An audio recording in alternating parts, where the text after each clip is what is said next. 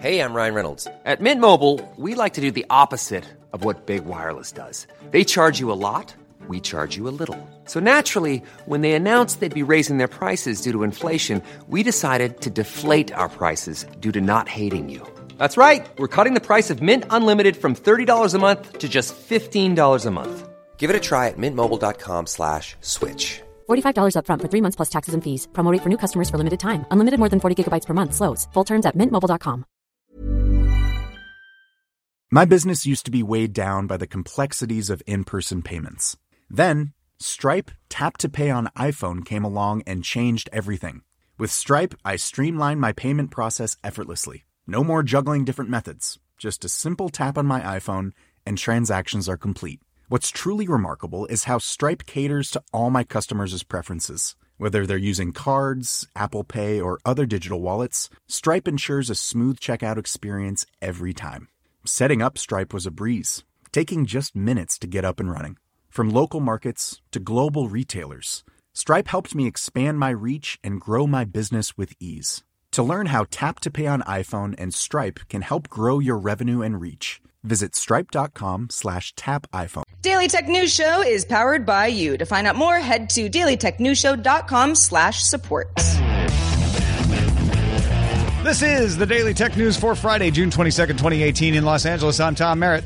And from Studio Feline, I'm Sarah Lane. It's the second day of summer in Cleveland. I'm Len Peralta. And very excited to have Megan Rose Dickey, senior reporter at TechCrunch, on the show. Hi, Megan. Hey, everyone. How you doing? Thanks for having me. Thanks for joining us. We're going to Former coworker of mine. Indeed. Indeed. Well, it's good to see you. It's good You to see too, yeah. In a totally different situation. We're going to talk with Megan a little bit about startups and diversity and probably solve all the internet's problems in a little bit. Our producer, Roger Chang, is here putting this whole show together. Roger. Hello. Thank you. Let's start with a few tech things you should know. Movie ticket subscription service Cinemia announced new family plans, which now include up to 6 people and up to 3 movies per month per person. A premium option can add IMAX and 3D movies as well. Cinemia works with Fandango, Movie Tickets, and Atom Tickets, and is available in Australia, the UK, Turkey, Canada, and the US. Twitter announced it was acquiring the trust and safety as a service startup Smite to help it better address issues related to online abuse, harassment, spam, and security on its platform. But it's also decided to immediately shut down access to Smite's API, and it didn't really warn people, leaving some of Smite's existing customers no time to transition to a new service provider, so they're not happy. Podcast app Pocket Cast is now out of private beta for Android and open to all Android users. Still in beta, just open. The company tweeted that the open beta might have some broken builds, but welcomes the public to test new features by grabbing the app from the Google Play Store. Pocket Cast was acquired in May by a collective group including NPR, WNYC, WBEZ in Chicago, and This American Life. All right, let's talk a little bit more about some details coming out of the police investigation of the Uber crash in Arizona. A Tempe, Arizona police report says evidence showed that the safety driver in the Uber vehicle that struck and killed a pedestrian was streaming a television show on her phone at the time of the accident. Records from Hulu showed the driver streaming The Voice until approximately the time of the crash, then it stopped. The report calls the accident entirely avoidable because of this. The video shows her looking down for 5+ seconds at a time. The driver, Rafaela Vasquez, could face manslaughter charges. That has not been determined yet. Well, my first question is always, how does Hulu know for sure that she hadn't given her account to somebody else and this was actually what she was doing? Fair enough. They don't. They only know that her account was streaming that at the time, right? Yeah, and granted, I mean, the video showed that she was distracted. Mm-hmm. Granted that just because she was distracted and clearly looking at her phone, it doesn't mean that it was Hulu, but if it was her account, then it seems it all kind of like she probably was. Yeah, it all kind of fits. And that may be the difference between saying we deem this an avoidable wreck, but we're not sure if we're bringing charges, is those kind of areas of doubt there. But sorry, go ahead, Megan. Oh, no, I was also just going to say, okay, no, you go. No, I got it. Okay. So go ahead. It's also just, all right, let me go then. Okay. So I was just going to say that I mean, yes, the safety driver, needs to be paying attention in these autonomous vehicles, but I still think the real problem was the fact that Uber's software didn't act on its own, because that's like the whole promise of these autonomous vehicles, that these cars will be able to make good, sound, safe decisions and theoretically shouldn't need that safety driver. Granted, it didn't help that the software failed. And then on top of that, the safety driver wasn't paying attention. So it was just two things that went wrong. And I don't know, I just want to make sure that we're not totally putting the blame on the driver, although, yes, she should have been paying attention. Yeah, there's more than one and probably more than two reasons that this happened. And, you know, I was talking in our Slack earlier, look, it's easy to vilify her, but remember, you're in a car that you've been in for a long time and it hasn't messed up, and you get reliant on that, oh, well, it'll stop itself if there's a problem. You're on an empty road where you don't expect there to be any obstacles. You are not at a crosswalk, so you wouldn't expect someone to walk in front of you. Those aren't excuses, but all of us would be tempted to not pay as much attention. I would hope that all of us would, you know, if we were in this position, double down and make sure that we didn't give into that temptation. But it's, you know, there are conditions here that would lead you to want to not pay attention. And if you're in this position, you should pay attention. That safety net that she got lulled into experiencing just didn't work this time. Yeah, I think a big part of this is, you know, these are safety tests. In a perfect world, these cars are going to work so well that people could be able to stream video. You know, it sounds crazy to us, but that's the whole idea, is that the car does the job itself. This is jumping the gun a little bit. So, yeah, I don't know. Down the road, maybe she would have been, you know, watching a movie and it wouldn't have been such a big deal. But it's kind of hard to side with somebody who's seeming lax during something that's supposed to be proving what autonomous vehicles are. Yeah. And I mean, and as it stands today, I mean, well, granted, I'm actually not sure of the law in Arizona, but like, at least in California, it is illegal to like have your phone in your hand when you're behind the wheel. So, yeah, again, I'm not sure exactly what the legislation is in Arizona. Well, but and how is that a legislation applied in this kind of case where you're doing a test vehicle is another interesting question. Yeah. I think there's still a lot of like things to be worked out around, you know, liability and Let's talk about VidCon, specifically YouTube announcing new revenue options for creators. All creators with 100,000 or more subscribers who are also older than 18 can now offer memberships for $4.99 a month, $5 a month, which includes custom badges, an exclusive emoji, as well as members-only posts and other perks. Creators with more than 10,000 subscribers can offer up to 20 merchandise options from their channel page in partnership with Teespring. Creators who use brand sponsor company FameBit can offer their own merchandise from the same area. YouTube is also adding premieres for scheduling the first stream of pre-recorded video with chat.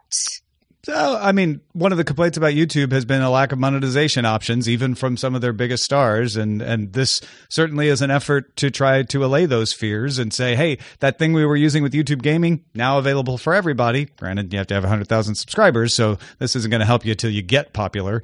But I don't know. What do you guys think? Does this, how far does this go in calming down the sort of pitchfork crowd? Well, I don't know. I mean, this definitely seems like YouTube is taking, you know, a page from Patreon and Twitch and some other social networks that are also video based and offering merchandise options. As we all know, merchandise options can be really lucrative. Doesn't mean that if you have 10,000 subscribers, you're going to make a lot of money selling t-shirts. But if you want to put more effort into that, to have YouTube help you build it into the community you've already started to build, I mean, I think some people are probably going to be happy about this. It's also more work. Yeah, it's absolutely more work. And I mean, I think it's good that YouTube is doing this because, of course, they don't want to lose their creators to other platforms. And I mean, even Instagram just this week announced a longer form like video feature. So, I mean, there's definitely a lot of growing competition in this space. Yeah, and I think they're taking on Patreon a little bit here too, because having a regular subscription is sort of competing with Patreon. Patreon just announced that they are also going to add the ability to auto deliver merch with a partnership with a merchandise provider. So that YouTube kind of scooped them on that. And the brand sponsor thing is very endemic to YouTube. If I'm I'm Brownie Cameras is my brand. I can now just sell Brownie cameras in my YouTube merchandise section, and that's gonna work really good for branded content. Megan, do you follow anyone on YouTube that you are not just anybody, but anybody that you are, you're enough of a fan and audience member, loyal, that you would pay $5 a month? No, but I also don't. I watch very little on YouTube. Like, this is really not for me. I think, remember Francesca Ramsey? She did those videos. This was like years ago. So this was the last time I was on YouTube, was maybe 4 years ago, when she did this video, shit white girls say to black people or something like that. And I'd buy her merchandise, but now she has her own website and I don't need to do it through YouTube. Gotcha. So, yeah. Daily Tech News Show. Not sponsored by Brownie Cameras. In the case of Carpenter versus the United States, the U.S. Supreme Court ruled 5-4 that police must generally show probable cause and therefore obtain a warrant to obtain cell phone tower records to determine a phone's location. This is just about determining location in the past. It's a very narrow ruling. It doesn't even apply to live tracking. It doesn't apply to data or anything else. But to go to a cell phone company and say, we want you to show us where this phone was in the past by your tower records, you have to get a warrant. Chief Justice John Roberts wrote that the fact that the information is held by a third party does not by itself overcome the user's claim to Fourth Amendment protection. And that had been the case up until now, is courts had ruled, well, if a third party holds information, you don't have an expectation of privacy because the third party knows it. And so therefore you don't need a warrant for this stuff. And the Supreme Court is saying, well, in this case, this is such valuable information just because it's stored with a third party doesn't get rid of your rights. This is a big deal. A lot of people are worried about this sort of thing as far as, protecting your privacy. So I think it's maybe unusual that I don't think people would have expected the Supreme Court to rule this way, maybe.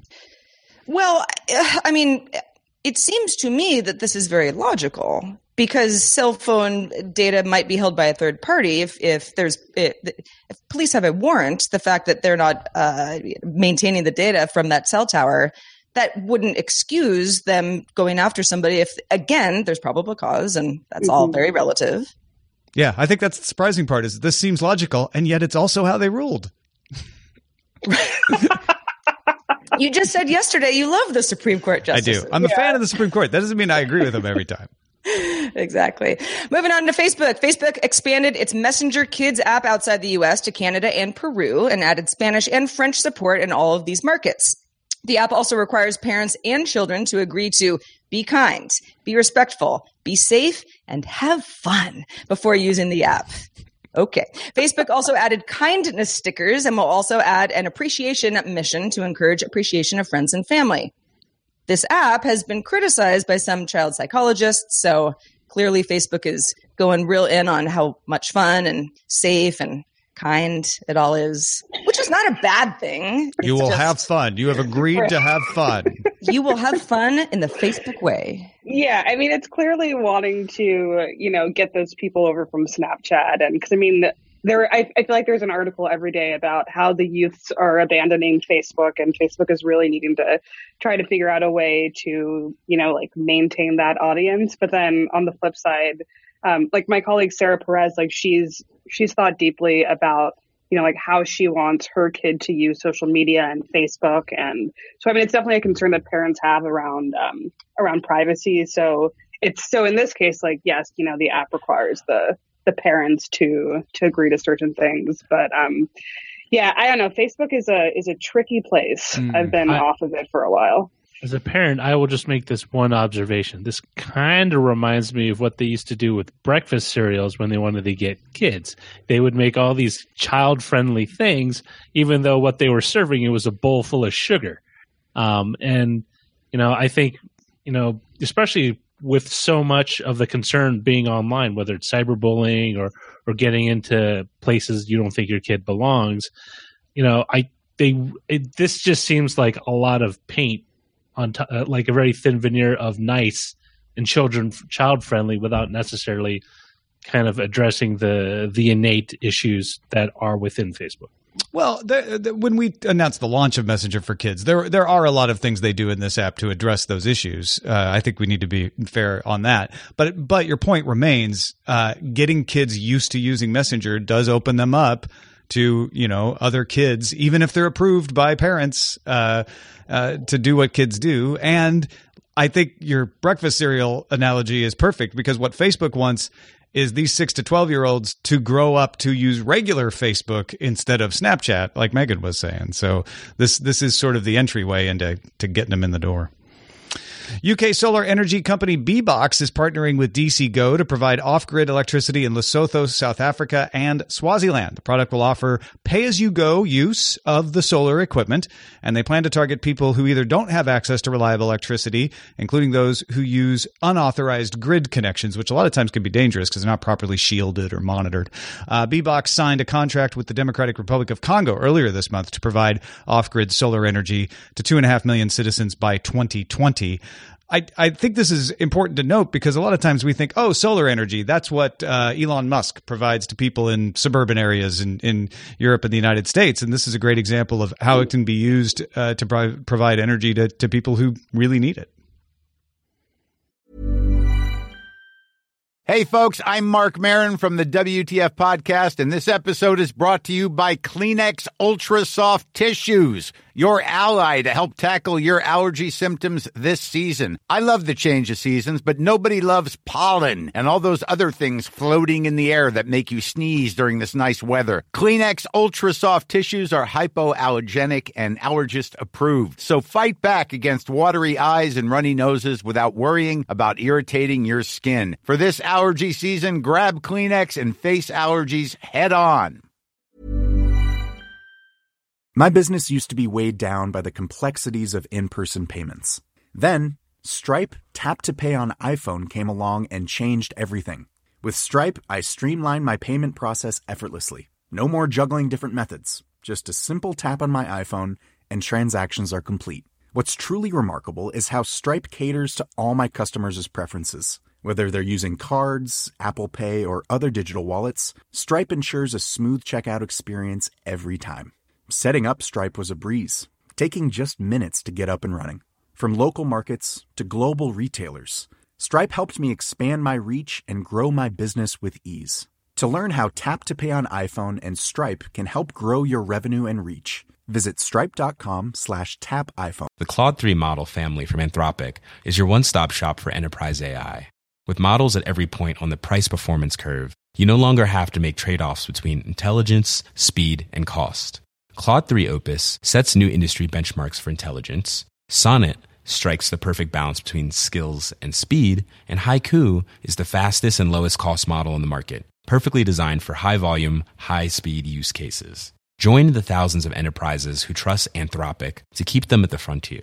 Visit anthropic.com/Claude today. Go on, Sarah. No, you go. I went last time. You go. No, you're my guest. I insist.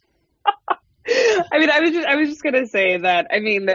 There was that time when after like the crisis in Puerto Rico, like Elon Musk like provided solar energy. So of course it's not just yet in suburban areas, but there are really like potential like massive like benefits of really ensuring that this solar energy and this technology is, international. Yeah, and affordable too. Right, and affordable, of course. Yeah. Hey, folks, if you want to get all the tech headlines each day in about 5 minutes, be sure to subscribe to Daily Tech Headlines at dailytechheadlines.com. So, Megan, 2 stories that you covered recently on TechCrunch caught my eye. One was VC firm Canaan Partners setting aside $20 million of its fund to be allocated for investment by its 2 youngest employees, Houtan Rashidafard, who's 28, and Adina Teklu, who's 27. The other was the story that the number of black women receiving more than $1 million in investment has risen from 12 in 2015 to 34 in 2017. Now, the number of startups led by Black women has risen from 84 to 227. So it's still a small percentage. Mm-hmm. But I think the obvious take on these stories is diversity in tech is improving, but still has a long way to go. I think another thing to think about is that if you want to solve a lot of these problems in tech, like we're talking about the abuse of data and privacy, mm-hmm. you need different perspectives from founders on the ground floor. It seems like, I'm not saying that these are the panacea, obviously, but these are good programs to help encourage that, right? Yeah, I mean, with the one with Canaan Partners is super cool. Like I'm really into it because the idea is that, you know, oftentimes, I mean, the VC industry is predominantly older white men, so that's a very limited. It's like 72%, right? I think according. Yeah. So it's there are very few like young people of color who actually have a decision in saying like this should get money, this shouldn't get money, etc. So the idea, like what Canaan is kind of betting on, is that by having these two younger people who also just happen to be people of color, that they'll be able to see things that other investors might miss out on, and in doing that, be able to better serve the actual population of the world and not just like one select group of people. And yeah, I mean, as you said earlier, the obvious take is, yes, diversity is slowly improving, like at a snail's pace, and there's still work to be done. And I think that'll unfortunately continue to be the story for years to come, that will just be these like minor increments in progress, but no really like massive overarching changes. I think that one of the reasons that happens is you have people in charge of the companies who, despite their best efforts, have a certain perspective, and they're naturally inclined to say, oh, but this person's really good at this job because they're like me, right? That's true of all of us. And so to combat that, you need different founders who have different perspectives and say, oh, but this person is like me, so I'm gonna bring them along, and then you start to balance out, and you start to look at people based on what kind of ideas they bring in and how good it is, rather than, oh, I just want to have more of the same. So that's why I think these two programs in particular caught my eye as being important, because this is planting the seed. Like you say, it takes a long time for that tree to grow. Yeah, and some of this came up even just in the Facebook Cambridge Analytica scandal. Like, I saw a lot of people on Twitter saying, you know, like, this is kind of what happens when you have when you don't have a diverse set of people working on problems, like even like beyond, you know, like race, gender, sexual orientation, but just if you don't have a diverse group of people, then you're going to miss out on certain things. Like you need optimists and you need pessimists, like the ones thinking like, okay, what is the worst case scenario? How can this technology be abused? Like what effect could this have, as opposed to all people just kind of all thinking the same way about things and not really thinking about the broader implications. Going back to Canaan Partners, Megan, I don't know if you know Houtan and Adina or either of them. 28 and 27, you know, as a person in tech and VC, it's like they're not that young. You know? I know, yeah, they're pretty old. But as a, you know, as a firm usually is structured, that would be on the younger side, right? Allocated quite a bit of money. But at the same time, you know, you read a headline like this and you say, oh wow, that's great. You know, they're listening to the youth.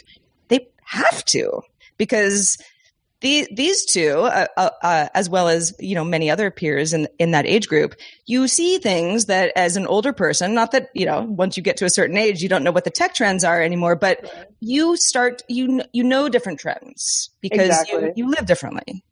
Yeah.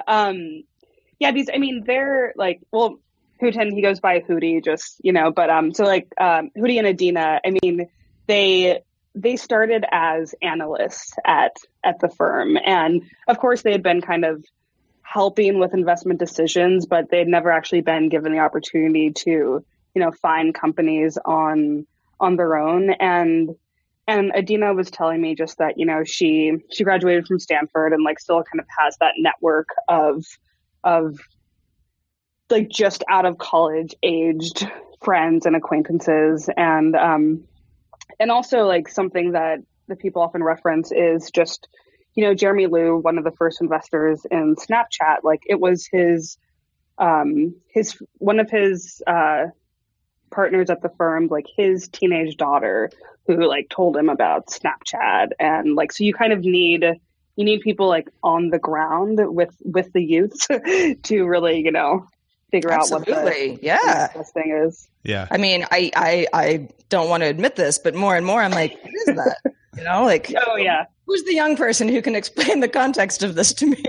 No, for the longest time, my wife was the one who kept me up to date on the cool stuff. And then we both got too old, and it was her younger sister. Now her younger sister's getting older, and we're like, where are the young cool people to make sure we know what's going on? Like, if you're in a circle that is homogenous, just think of age, and that will give you an example of like, oh, there are perspectives that you need if you want to stay conversant with what's happening out there. Well, and the whole idea of diversity being an issue, and yes, going in the right direction, but as you mentioned, Megan, it's a trickle. The more that this gets shaken up, the more that things change, because it's been the same way for a long time, even in Silicon Valley. Yeah. I mean, I think we're definitely moving in the right direction, but then unfortunately, like, then you see, the infamous Google manifesto, that whole thing, and I was at a dinner last night with Salesforce's Chief Equality Officer, Tony Profit, and, we were just kind of talking about the memo, and he was just saying that, there's a James Damore at every single tech company. Like, that could happen anywhere. And really it's about meeting people where they are and not necessarily trying to change their minds, but at least help them to become allies. And he had a lot of great examples that I'm totally blanking on now. but yeah, or something that he said was, like an employee might support Black Lives Matter or something, and generally support Black people, but that, in this one particular police shooting, like, maybe that person thought it was the kid's fault. Maybe they didn't think the police officer was at fault, but it doesn't mean that they're necessarily like anti-Black and don't want you to do well. So I mean, I think the ways that the diversity and inclusion conversation has evolved over the years has begun to include talk around allyship and people being accomplices and actually, trying to understand where people are coming from and then to support them in the workplace. Yeah, it's about dialogue, right? It's about talking. Yeah. Absolutely. Speaking of dialogue, thanks to everybody who participates in our subreddit. You can submit stories and also vote on stories at dailytechnewsshow.reddit.com. We're also on Facebook, facebook.com/groups/dailytechnewsshow. All right, Chris Christensen has some details on using the Amazon Echo in hotels. This is Chris Christensen from Amateur Traveler with another Tech in Travel Minute. It was mentioned on the show this week that Amazon is rolling out into hotels a special version of their voice assistant, she who must not be named for hospitality. And while I felt a little left out that you announced it without me, I thought I'd add my 2 cents on this. One of the things that's interesting about this is that they are adding additional commands that are appropriate for the hotel, including controlling the drapes and ordering room service and finding out what time the spa is open or whether the pool is open. But the thing that wasn't mentioned is that one of the problems with these devices is knowing what commands are available. So some of the success of this program, and it's only rolling out to 10 Marriotts this summer, but some of the success is going to be dependent on is the signage or the information they give the guests enough information to know all of these special commands, not to mention the fact that this is also just a regular Amazon Echo or something in that family, and do enough people want to use them like they use them at home or not? That's the bet. We'll see. Hotels have certainly been known to invest in things like Android tablets that people don't end up using, or that really fancy clock radio that you just end up unplugging because the light is keeping you awake. So we'll see how successful this project is. If anybody has stayed in one of the hotels that has this, I'd be really interested to hear about your experience. I'm Chris Christensen from Amateur Traveler. Oh, man. I'm glad to know it's not just me that unplugs that light. It's like, depending on the hotel, you know how some hotels have sort of paper thin walls and you can hear the person's TV on the other side. Now you're going to hear the person being like, "I love that. It's not working." No, close the drapes. Close the drapes. room service. I mean, it's a great point. You can ask an Echo to tell you commands to use, but people aren't going to know to do that in a lot of cases. So, yeah. All right, let's see what's in the mailbag, Sarah. Let's do it. Jeff in Pennsylvania has some feedback on our Amazon story and state taxes from yesterday. The main issue with imposing sales tax collection obligations on internet sellers is the sheer number of taxing jurisdictions. There are over 6,000 states and local municipalities who impose state sales and use taxes, and the same item is often taxed differently. Sure, the Amazons of the world, they figure out how to tax correctly, but it's not easy, especially if you're a small company. It might be more of a burden. I'm actually surprised that the Supreme Court changed course here. As in the Quill case, the court essentially said that this was a matter of Congress to fix, at least originally. Congress tried several times over the years, but the bills never went far. Yeah, and a lot of people pointed out, like, every state that collects sales tax also collects use tax. So even if you order from out of state, you aren't exempt from the tax. We were only talking about the retailers being exempt from the tax. And we were discussing this morning in our Slack about this, 6,000 jurisdictions and how that would be handled. Turns out Amazon does collect local taxes according to itself on its website. It says it collects state and local taxes. So because Roger noticed that when he ordered something from Newegg when he lived in San Francisco, it was a different price than when he ordered it for Glendale because they were charging the different municipal taxes there. So thank you, Jeff. Good to have expertise writing in. Yeah, and thanks to everybody who wrote in. We got a lot of good feedback on this one. Yeah. All right, let's check in with Len Peralta, who has been illustrating during the show. What do you got for us, Len? Well, I am very happy to see that tech is getting younger and diversifying. And if you remember the show The Muppet Babies, this is it's the tech babies, the VC tech babies who are getting that sweet VC money. I think this is the new show that's going to be on every tech channel. The VC tech babies getting that sweet VC I like that money. the baby has a Windows onesie. Like, take the money. Take the money. That's right. Take it. They don't know what to do with it, but that's all right. As long as we're giving it to the youth and diversifying, I think it's all good. Love That it. is excellent. Thank you, Len. Thank you, no Len. problem. And also thanks to Megan Rose Dickey, first time on DTNS, but not the last. Thank you for having me. No, this was great. Yeah, it's really fun.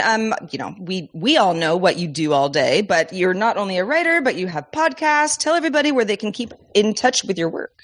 Yeah, so I also do a podcast with my colleague Henry Pickvet. It's called Control T. Yep, there it is. And you can subscribe on iTunes. Unfortunately, we don't have a podcast page on our new website, which is unfortunate. But if you see, it's just techcrunch.com/tag/Control T. That's CTRL plus T. Or follow me on Twitter. I'm just at Megan Rose Dickey. So hit me up. Excellent. Patrons making my birthday dreams come true. We are up 5 patrons over last month. Wanted to get us to 10 by the end of the month. So thank you. Keep it up. Lots of perks for folks who want to support the show. Not only do you give value back for the value you get from the show, but you get a weekly column. Sarah had an interesting take on the Echo this week. You can check that out at the associate producer level. You got the Slack that I was mentioning earlier. So if you haven't already, why not give us $1? It's only $1 a month at the minimum. Patreon.com/DTNS. If you have feedback, questions, anything for us, our email address is feedback@dailytechnewsshow.com. Want to watch us live? We are live Monday through Friday at 4:30 p.m. Eastern, 2030 UTC, and find out more at dailytechnewsshow.com/live. Back on Monday with Lamar Wilson. Talk to you then.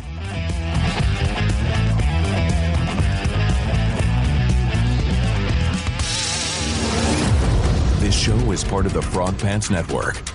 Get more at frogpants.com. Diamond Club hopes you have enjoyed this program. Hi, I'm Daniel, founder of Pretty Litter. Did you know cats tend to hide symptoms of sickness and pain? I learned this the hard way after losing my cat, Gingy. So I created Pretty Litter, a health monitoring litter that helps detect early signs of illness by changing colors, saving you money and potentially your cat's life. Pretty Litter is veterinarian developed, and it's the easiest way to keep tabs on your fur baby's health right at home. Go to prettylitter.com and use code ACAST for 20% off your first order and a free cat toy. Terms and conditions apply. See site for details. Hi, this is Matt and Sean from Two Black Guys with Good Credit. From a local business to a global corporation. Partnering with Bank of America gives your operation access to exclusive digital tools, award-winning insights, and business solutions so powerful you'll make every move matter. Visit bankofamerica.com/banking for business to learn more. What would you like the power to do? Bank of America, N.A., copyright 2024.